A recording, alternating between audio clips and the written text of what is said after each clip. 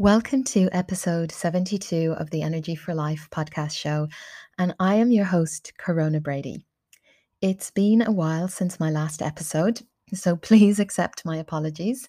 There's been a lot going on in my world, but perhaps that's a sharing for another day. Today, I'm back sharing a podcast interview I did with the amazing Isaiah McKimmie, who is a couples therapist, a sex therapist, a sexologist, and coach here in Australia. Whether you're in a relationship or not, or you're desiring to be, I believe everyone will learn something from this today. This is a deep dive interview we did during COVID last year, and it's one where I speak very openly, honestly, and vulnerably about my divorce being the catalyst for an extraordinary life. I believe that we each have the possibility within us to turn our greatest pain into an opportunity to discover something within us we never thought was possible. So sit back, grab a pot of tea, and enjoy this deep dive today. And as always, I hope you find this incredibly valuable and that you learn something new. I've been secretly admiring my guest today for a while. I love her wisdom and grace. But one of her posts on Instagram recently caught my attention and prompted me to reach out. She spoke about her divorce being the catalyst for an extraordinary life. She posted, "Growth happens when we can lean in and embrace the discomfort and the unknown. No transformation occurs in the known." Corona Brady kindly accepted my invitation to talk about her own journey of growth and transformation on the podcast. And I'm especially grateful because I think we're all experiencing huge and unexpected changes in our lives right now.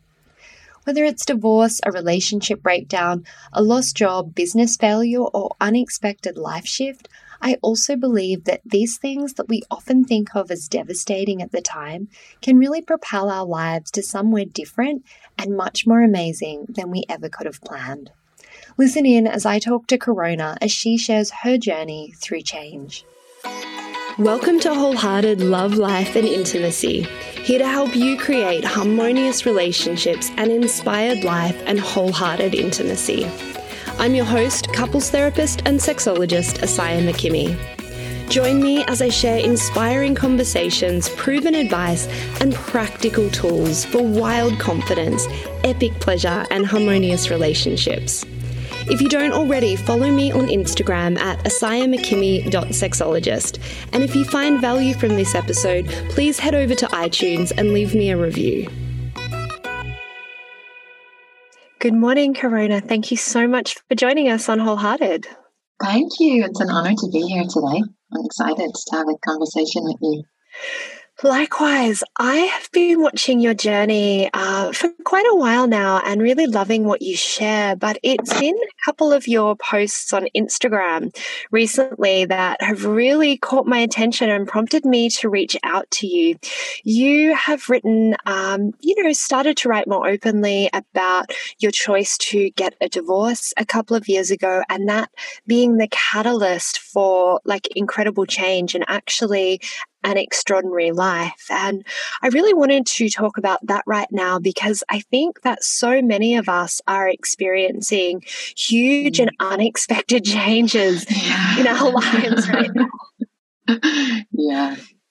So, whether it's a divorce, a relationship breakdown, a lost job, a business failure, or just an incredible, unexpected life shift, I also really believe that these things that we often think of as devastating at the time can really propel ourselves to somewhere different and much more amazing than we ever had planned. Absolutely. Yeah, I totally agree with that. You can't see it at the time. You have to move through that uncomfortable place. But when you're out the other side, it's a different life to anything you even ever imagined. I would love you to just take us right back to, that moment or the decision of deciding to have a divorce. None of us ever get married thinking that it's going to end in divorce. So what was that moment like for you when you realized that that's what you needed to do for yourself? Yeah, it was pretty scary actually, because I certainly had no intention of getting married, and with, any intention that it was going to lead to a divorce. That was just not in my mind whatsoever. Both of my parents are still married, so like I come from a family where my parents are still together, and their relationship is strong. So yeah, it was pretty frightening actually, and to have that realization, and that realization, it's not that I just kind of one day woke up and this kind of thought came into my mind, and Yeah. it was something that had been sitting there for a while. And we had been going through our own challenges inside the relationship, and we did try to work through those, and unsuccessfully. And actually, my body received the messages first, through anxiety. That's what tends to happen for me. And so I was getting a lot of anxiety, to the point of like nearly panic attacks. It was so bad. And I hadn't been at that place with my anxiety for a very long time. So I knew my body was trying to tell me something. And yeah, that something was that my marriage was over, and I needed to be courageous, and I needed to step into the unknown, and I needed to end this relationship, because it required one of us to be courageous. And I don't think my ex partner would have done that. One of us needed to be courageous and leave. Mm. There's two things that I really love in that. One is that you're saying, your body had the wisdom kind of before your mind was Yes. willing to recognize it. Wow. Yeah, and it was scary, because I deep down I knew what it was telling me, and then so I just had to sit with that and process it. And actually, that came to me. I was actually on holiday with my ex-husband at the time. We were in Mexico. We were at a friend's wedding, and that's when all of the anxiety started, and that's when I started to get that message that I needed to make drastic change. And when I came back from that holiday, it was just one morning I woke up, and it was just like, right, this is what I have to do. And how am I going to do this? And I didn't do it straight away. Of course, you have to, that thought comes, then you have to sit with it, and you have to think through it. And you have to think how you're going to do this, because not only was I ending the relationship with a man I had spent 16 years with, so that's a long time, and I'm not a quitter. So when I go into something, I go all in. And so I also wanted to ensure that the decision I was making, that I had absolutely tried everything. And that, I had tried everything to try and keep that relationship. And I didn't want to give up too soon. But also a big thing for me was, not only was I ending the relationship with that man, my life partner, but he was also my business partner. So that was really huge, because I was losing two things in that, two really big things. And I think that is a really good point, because often, it isn't just the relationship itself, or it isn't just the person itself when we decide to separate. It's, there's a business, there's a house, there's, in some cases a family, and all the hopes and dreams that we had for the future. It's the hopes and dreams. Yeah, like that was huge. And then the grieving process that I had to go through. Oh my gosh. To talk us through that somewhat, because I think, when we're there, it can feel like we'll never get out of it. It can feel so completely overwhelming. I mean, tell us what that process of, of grieving your 16-year relationship was like for you. Oh, it was the darkest time of my life. Because to make that decision and then walk away. And I remember the day I packed up my case and I put it into my car and I drove back to Sydney, and I moved into an apartment. I just took a room somewhere. I wasn't really sure what the hell I was going to do, where I was going. Was I going to go back to Europe? I didn't really know, but I just kept taking those steps. And I lived with somebody for a number of months, and that was wonderful. But then I realized, you know what, I think I need to live alone because I need, I had my own business and I needed my own space. And that really was when the grieving really started, when I moved into my own apartment. Because firstly, I had never lived on my own, like ever, because I got with my ex-husband when we met when we were 20 and we got together on my 21st birthday. So, Wow. I was so young. We were both so young. And I had never lived alone ever. I didn't even know how to be an adult on my own. It was huge.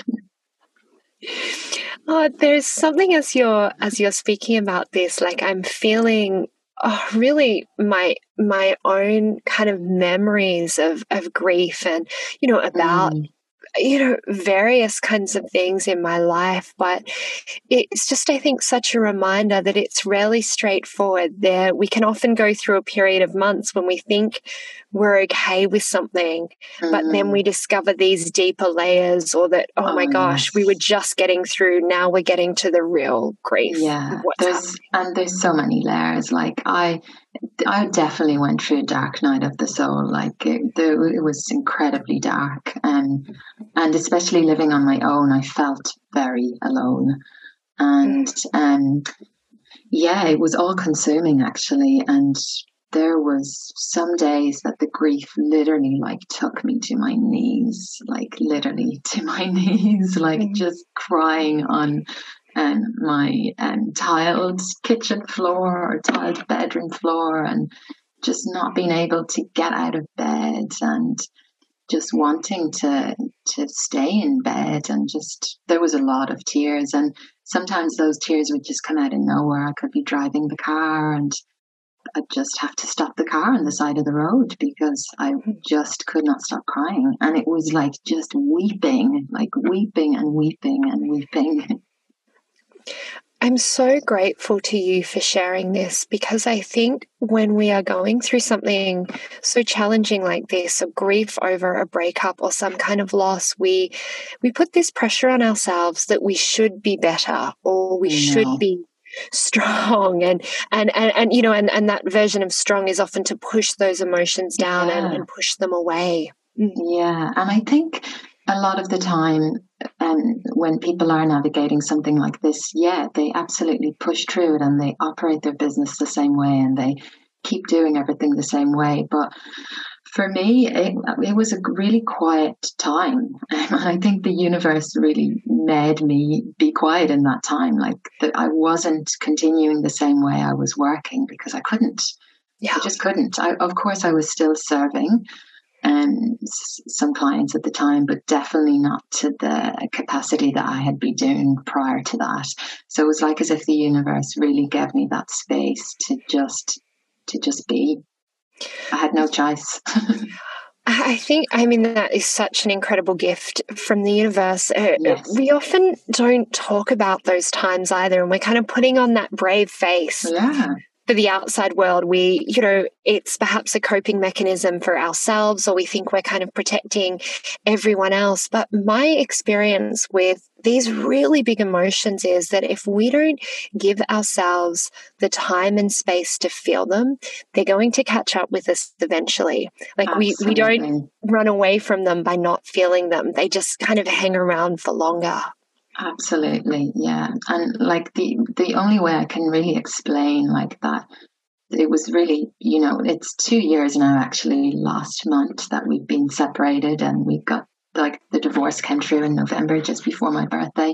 But it was really, a good year and a half of me just sitting in that space of just, and the best word that I can describe is that I just felt like I was dying.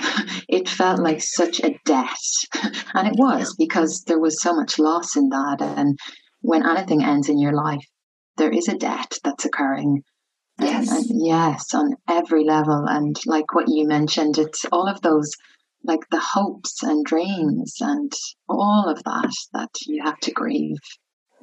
Did you also feel like you had somewhat kind of lost your identity, or the idea of Absolutely. I did not know who I was. I was like, who am I? Like, what music do I even like? My whole identity was tied into, because, we had been together 16 years. And I actually just really did not know who I was. I didn't even know what songs I liked. I didn't even know what style of music I was into. I was like, what is my hobbies? Like, who the heck am I? I feel like there are so many women, and I'm sure men as well, who can actually relate to that. Oh, men too, for sure. Because I've actually had a few men say those words to me, actually. So, men too, without a doubt. I think it's on both sides. Yes. So what was that process for you like of reclaiming your identity? Where do you even start with figuring out who you are again? Yeah, I think, a big thing for me really during that time was really my spiritual practice, and having a practice that really was my saving grace, and creating some kind of routine in my day, ritual in my day. So getting up, and no matter how crap I felt, and just starting my day with my rituals, and incorporating Kundalini yoga in that. And the great thing about Kundalini yoga is it really has the power in supporting you to connect with your true identity. And so really through the breath work and the meditations, like very specific meditations and kriyas that I was choosing, that was actually supporting me to come more and more into myself, and connect back to my true self. But I think probably during that time, there was just a lot of self-reflection. So I was just doing a lot of journaling, and just asking myself those deeper questions, like, what did I enjoy as a child? Like, what lit me up as a child? What did I even enjoy doing before meeting my ex? Because we met so young, like when we were 20. And so just thinking back to that time and how I just loved movement and dance and singing. And so I actually reconnected with that, and I started salsa classes, and just reconnecting with some of those old hobbies. And then just exploring music, like I got a Spotify account, and I was just listening to everything and anything, and then just creating these different folders of different new artists, that I could now say is, this is me. This is the kind of music that I like listening to. I really love that, because we often think of like reclaiming our identity as these really big things and big goals and where we're going in our lives, but it's often those really small things that make a difference as well. Spotify, what music do I like? Yeah. And I love that answer of going back to what did I enjoy when I was young. I think that is such a powerful thing for us all to explore. I often recommend to my clients that they make a pleasure menu. So those things that they can go to that fill them up and nourish them. And when I think of the things that bring me pleasure, they actually also haven't changed a whole lot from when I was young. I loved baking and cooking and being creative in the kitchen then.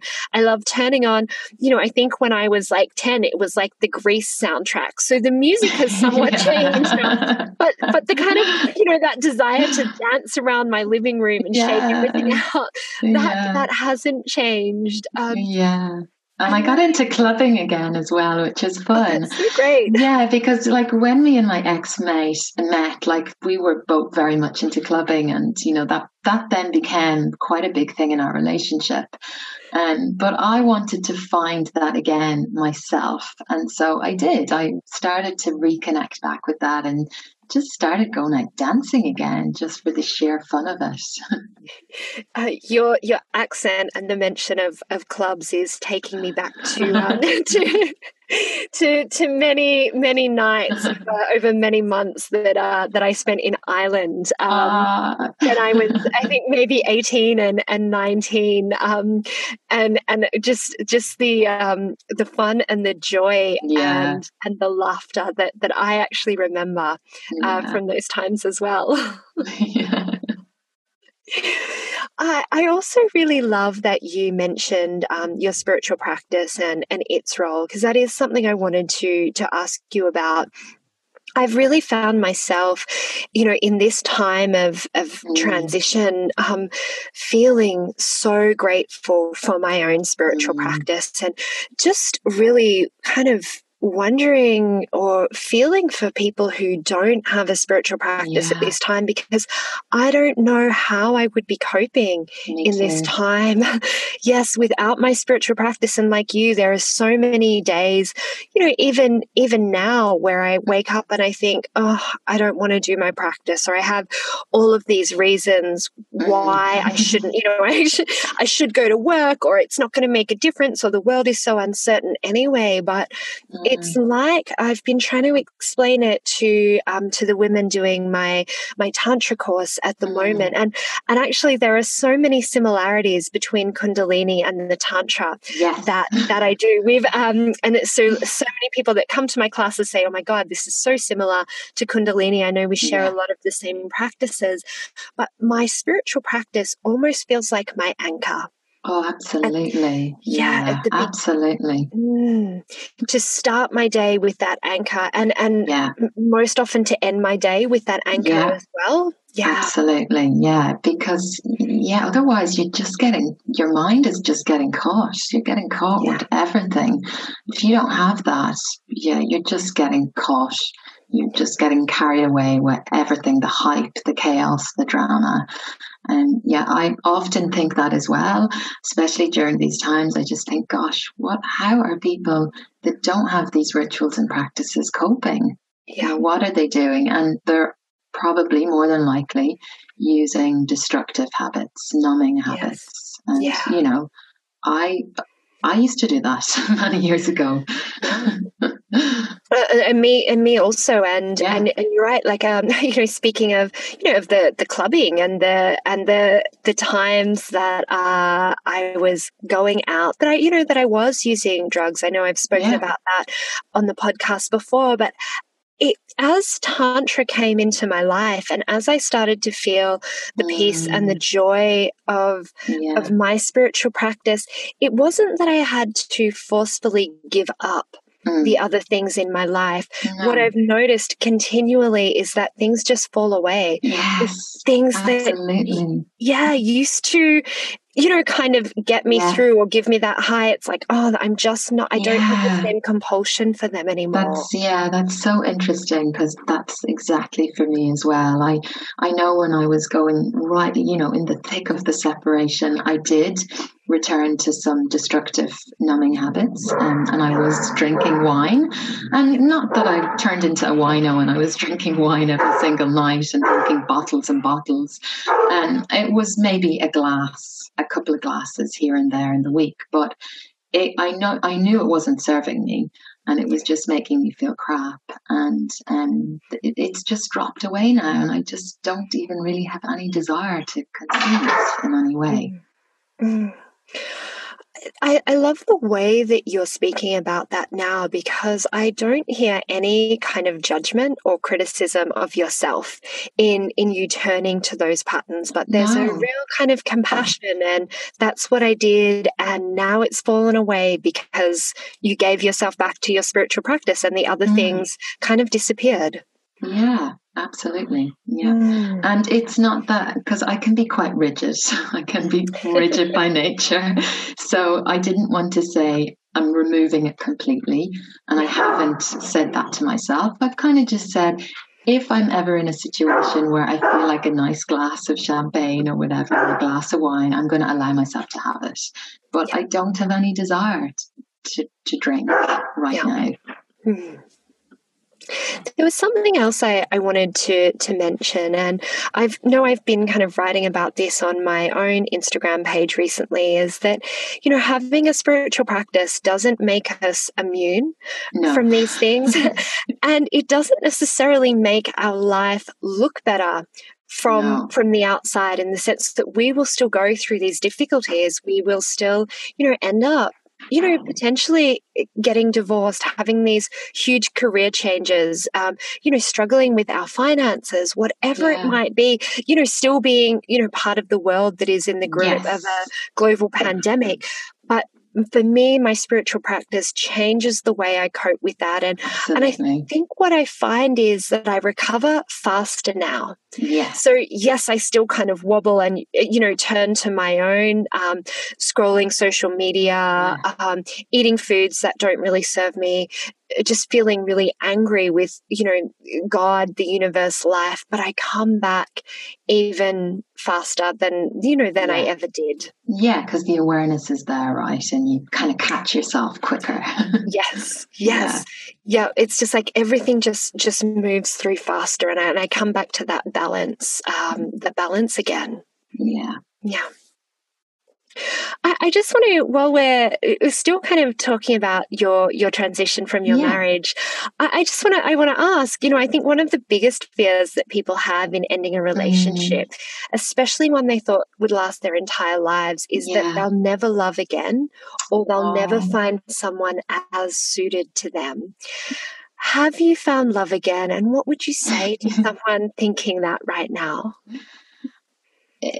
The words that I could give anyone if they're, moving through divorce right now, or they're feeling a little hopeless, is that you absolutely can find love again. I believe that there's many people out there for everyone. I don't believe that one person has just, the one love of their life. I think that there's many compatible partners there for us. But I think you actually have to do the work. If you want to find love again, you have to do the work of unraveling that relationship. I think what I have seen too often, because I support and empower women, is that often when a marriage or relationship ends, too soon we jump into the next relationship, and we haven't unraveled that relationship and our patterns and our programming and where that came from, so that we don't repeat those patterns again. And that was absolutely something I knew I would absolutely have to do. And that's the work I have been doing for the last 2 years. And I'm still working with a therapist right now, because there's just always stuff to work through. And I think then even when somebody new comes into your life, that brings up some stuff as well and requires you to work through that. So I think you can absolutely find love again, but I think you have to do the work. You have to unravel first that relationship.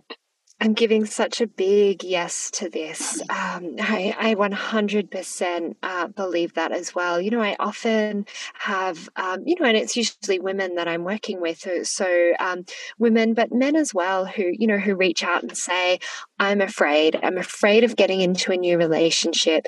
I'm afraid that I'll get hurt again. I'm afraid that I'll make the same mistakes again. And the question is often then, so how do I choose the partner that's going to be better for me next time? And my response is that you've got to come back to yourself, to start with yourself, to look at what was it that was going on in you that chose that person, that contributed to those patterns. So yes, start by looking at at yourself, because then you can't choose the same person again. You can't make the same mistakes again if you're a changed person. Yeah, and I think like a big part of the work for me has been kind of looking at, well, how did I learn, like where did I learn about love? And what did I see growing up as what love meant to me? And then it's really working through some of those and letting go of some of those beliefs that weren't even mine in the first place.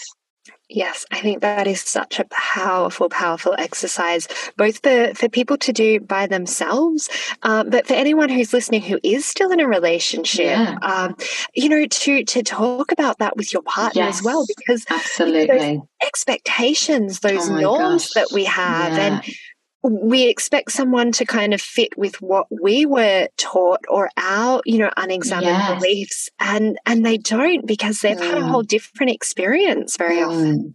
And I think for me as well, if I look back on my marriage and the beginning of that relationship, I went in looking to get, and that's a very different space that I'm in right now. Like, I'm not going to get anything from anybody because I don't need anything from that person. I'm full up already from within, and I'm just going to that person now with the love that I have in my heart, and I'm not grasping for something. I don't need them to complete me on some level, and that's a big difference, I think. Oh, that is such a beautiful way of seeing things. And I really like that, we often talk about you have to love yourself first. I think that's often a kind of almost an oversimplistic way to put it. I really like what you're saying here. It's about actually not needing something, not going to get from the other one. It's giving. You are so full up that you are going to actually, you're wondering, what can I give here? How can we grow together?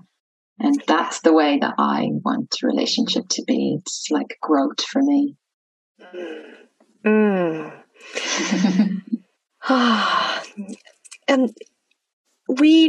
You mentioned in there uncertainty, and that you are actually kind of loving being in this place right now, without the rigid kind of walls that that you have had for yourself before, and that is so exciting for me. And I would really love to just explore that more with you, because I think this is again something that we are all kind of sitting in right now, and it has been a huge part of my journey in India. Nothing is ever rigid there for very long.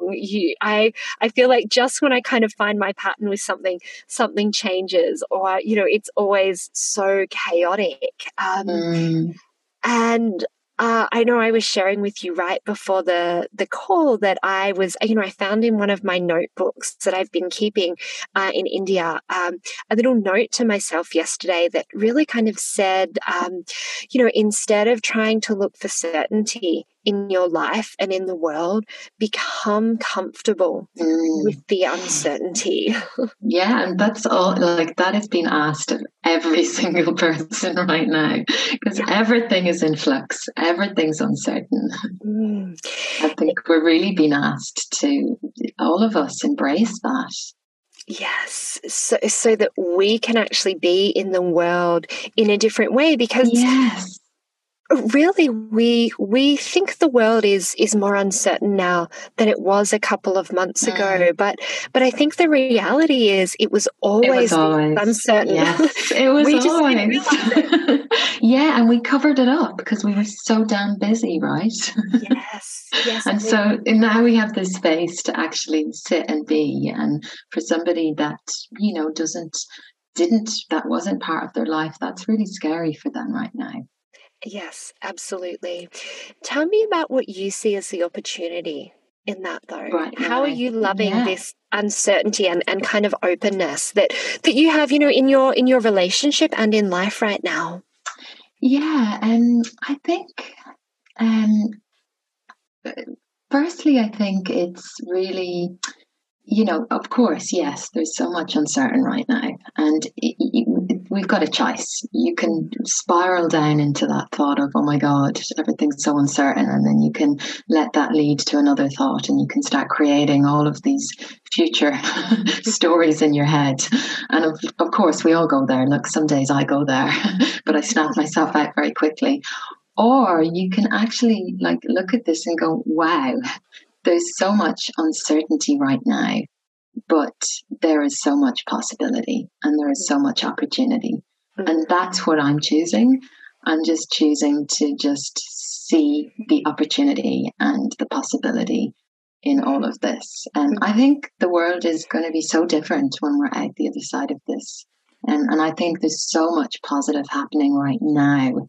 And maybe some of us can't see that, but there's so much good is going to come out of this. Yes, it's scary and it's uncertain, but we're going to be living life a different way. And we're just going to be making different choices. And we're going to realize what's important to us. Yes. When I look back on my life, it was some of those, it's almost like, in my own life, certain things had to unravel, or things had to so completely unravel that I had no choice but to let them go. Yeah. And I wouldn't have chosen something different for myself if things hadn't kind of disintegrated so completely. Even, the way, when I think about the way that I ended up doing this work I'm doing now, I remember so clearly this one weekend where I had lost my job, broken up with my partner, and and he had started seeing someone again, like right away. And we were still living together, and I was like, oh my God, I can't stay in a house knowing that if you don't come home for the night, that's where you are. So, like, literally within the space of about 48 hours, I realized I had lost my job, my relationship, and my house. And I was just kind of finding my feet again after a hugely dark and challenging period that I had been through. But it was also, like you, it was really my spiritual practice at that time that had helped me kind of claw my way out of that hole. And I remember being at that point kind of feeling like, okay, I could kind of collapse again and just be overwhelmed by this change I'm suddenly faced with. Or I can really look forward and see, like, what is the opportunity for me here? How can I deal with this differently? And in having kind of literally, like, everything, like the kind of trifecta in my life fall apart, I actually was able to make the choice to go to the States. And that's where I went to do more Tantra training, which became really the kind of catalyst for me deciding to become a couples therapist and a sex therapist. And I 100% would not have been able to make that choice. If I'd had even one of those things, if I'd, even if I'd still had my job, I probably wouldn't have made that decision. If I'd still had the house, I wouldn't have made that decision. But in everything falling away, there were suddenly these opportunities that I had never really considered before. It kind of sounds like, what the 3 steps of a transition, actually. And I learned about this through the teachings of Kundalini Yoga. Again, thank you to these amazing teachings. Is like that there's 3 stages and steps in a transition. And it's probably good for me to even share this right now, because I think we're all in a transition right now with what's happening in the world. And the first step is letting go. And the second step is, the first step is, letting go. The second step is the pause. And that's where you're just kind of sitting in the void. You're sitting in the empty space. And then the third step is the new beginning. And so that beginning will only take off when we've let go and when we've allowed ourselves to sit in the void and sit in that empty space. And we don't know how long each part is going to last. That can be the uncertain and uncomfortable thing. Yeah, I love that, because the pause is so important, isn't it? We want to jump right to action again. Important. It's so important. But it can be so frustrating, because I know all about that pause, because I feel like I was sitting in it for 2 years. And it's so uncomfortable, because especially for somebody that's an overachiever like me, and I just want to be going on to the next goal and the next thing. And you can't, you have to sit in that space, and you just have to trust however long you have to be in that space. Yes. And then, your intuition is going to tell you, right, the new beginning. And maybe that's a creative impulse that comes, right, I'm going to create this program, or right, I'm going to do this. Yes. It's true. And I want to share actually my kind of experience recently in India, because even though, right before I left India, I would say my life was, kind of for me, like the most beautiful, the most kind of idyllic that it has ever been.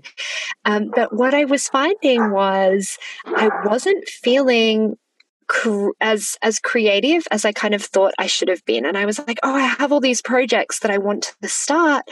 Why can I not seem to get the energy to do it?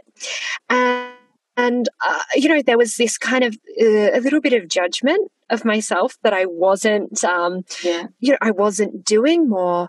But as I look back now and see the way the world has unfolded, that kind of lack of doing was actually perfect, because anything that I had started then wouldn't have been able to come to fruition. And now that I have, have had to come back to Australia and kind of had my life, well, all of our lives are in very different places to what we imagine. I'm feeling the creative spark for new projects. Me too. And we have the space, which is wonderful, right? Yes. So I'm all for the pause and all for being in that void, and I don't necessarily think it's a sign of laziness or lack of discipline, but actually we really need to listen to our intuition in that, to wait for that inspired action to come. Yeah, because it comes from the right space then, and you're creating from the right space as well. Yes. So I would love for you to share with us more about what Kundalini Yoga is. I know, we've touched on it many times throughout this conversation, and I think it's such an incredible practice. Can you just share more about what it is and what it involves for someone who might be thinking that maybe it's for them? Yes, so I just feel so blessed that I firstly practice Kundalini Yoga, and secondly that I get to be a teacher of this amazing technology that I came across maybe about 8 years ago. And the moment I came across this practice, I knew from the very first class I was in that I had to teach, to share the teachings. That's how profound it was. And the way that I see Kundalini Yoga in comparison to other styles of yoga is that it is a complete practice of transformation. So the Kriyas, which is basically just a set of exercises, they're way more specific to, say, like a flow class or a hatha class or an Iyengar class, which might be maybe focused on stretching and alignment. The Kriyas in a Kundalini class, they're very specific, and they're really about creating energy, but then organizing that energy and then delivering you to this very specific energetic state. And it's always one of greater awareness. And what I love about the practice is that you practice with your eyes closed. So it's a deep inner practice. You're not looking outside of yourself. It's not about how perfect you can do your downward facing dog or your headstand or your handstand or what you've got on, and you're comparing yourself to the person next to you on your mat. This is a real inner practice. So it's about making a connection with your spirit. And during your practice, because you're really dropping in, the eyes are closed, you can reach moments of complete stillness where you are just sitting quietly and you really awaken to your true self. And the breath work that we do lots of powerful pranayama in Kundalini Yoga, along with the Kriyas.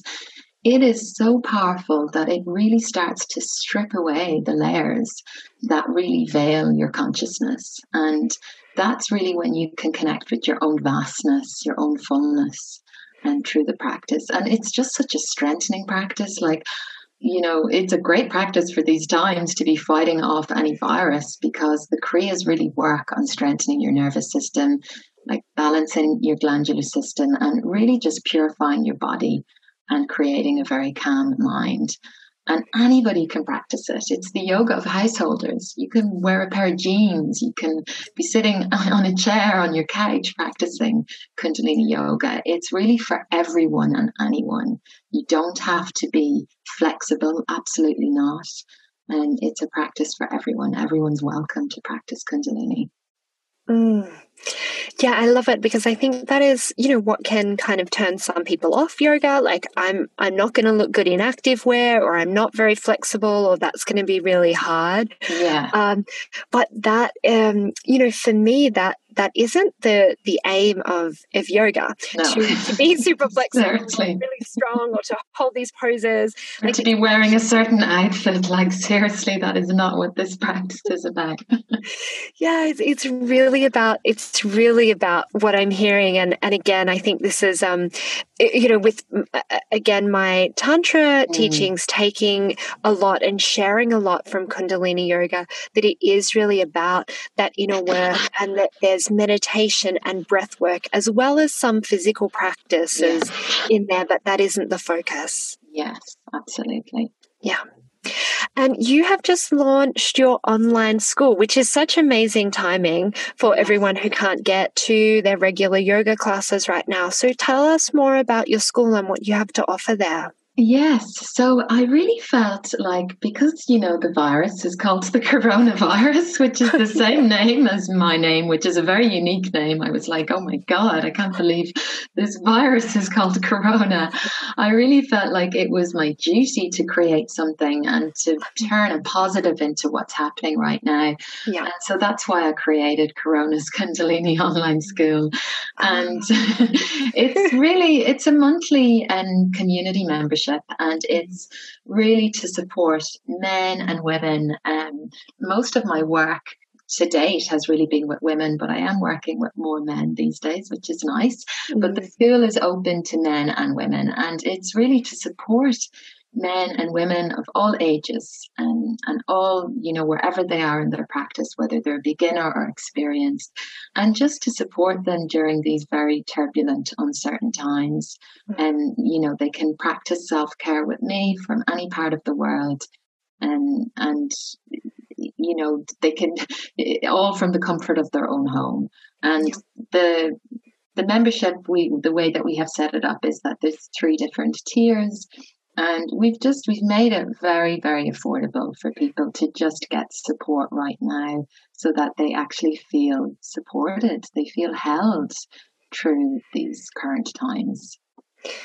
Oh, it's so important. I really can't, kind of convey enough to people how life-changing and how supportive a spiritual practice can be. And it can feel like kind of an effort to get started, or we can have all of these mental barriers to it. But for me, I cannot imagine my life without it. It's what I do every day before my phone gets turned on, before I start engaging with the world. And it really is like my anchor and my rock. And I know it helps me feel better within myself, but it also makes me more effective in the world, because less of my energy is going to fear and worry and uncertainty. And that's very damaging for your nervous system. Every single time you choose to go into a space of fear or panic, that's really affecting your nervous system. Yes. Yeah. And then that's the, it's like a cycle, because when our nervous system is out of balance, it's so hard to calm the mind and to change our emotional state. Yeah. Yeah. Corona, thank you so much for sharing so openly this time of transition for you, and you're emerging in the other side, and also thank you for creating this incredible school right now that really shares the science and the technology that has been supporting people for so long. I absolutely believe that we need these teachings, we need these technologies and sciences more than ever. And my real hope is that one of the things that comes out of this time for us is that we look for, that we don't look for certainty in the world anymore. We look at how we can really equip ourselves and go forward into the world differently. Yeah, because nothing is certain. That's just the perception that we have put on things. Yes. Corona, where can people find out more about you and their school if they're listening right now? Yeah, you can go to my website, coronabrady.com, and we have so many free resources on our website. You can watch a free webinar that you can sign up to, and you'll be able to find the details of Kundalini Online School there. There's lots of free articles. And then I also have a podcast show, Energy for Life, which you can find on iTunes. And there's close to 60 free episodes there as well. Perfect. And I will put all of those links on my show notes as well. Corona, thank you again so much. Thank you. It was such an honor to have this conversation with you today. Thank you.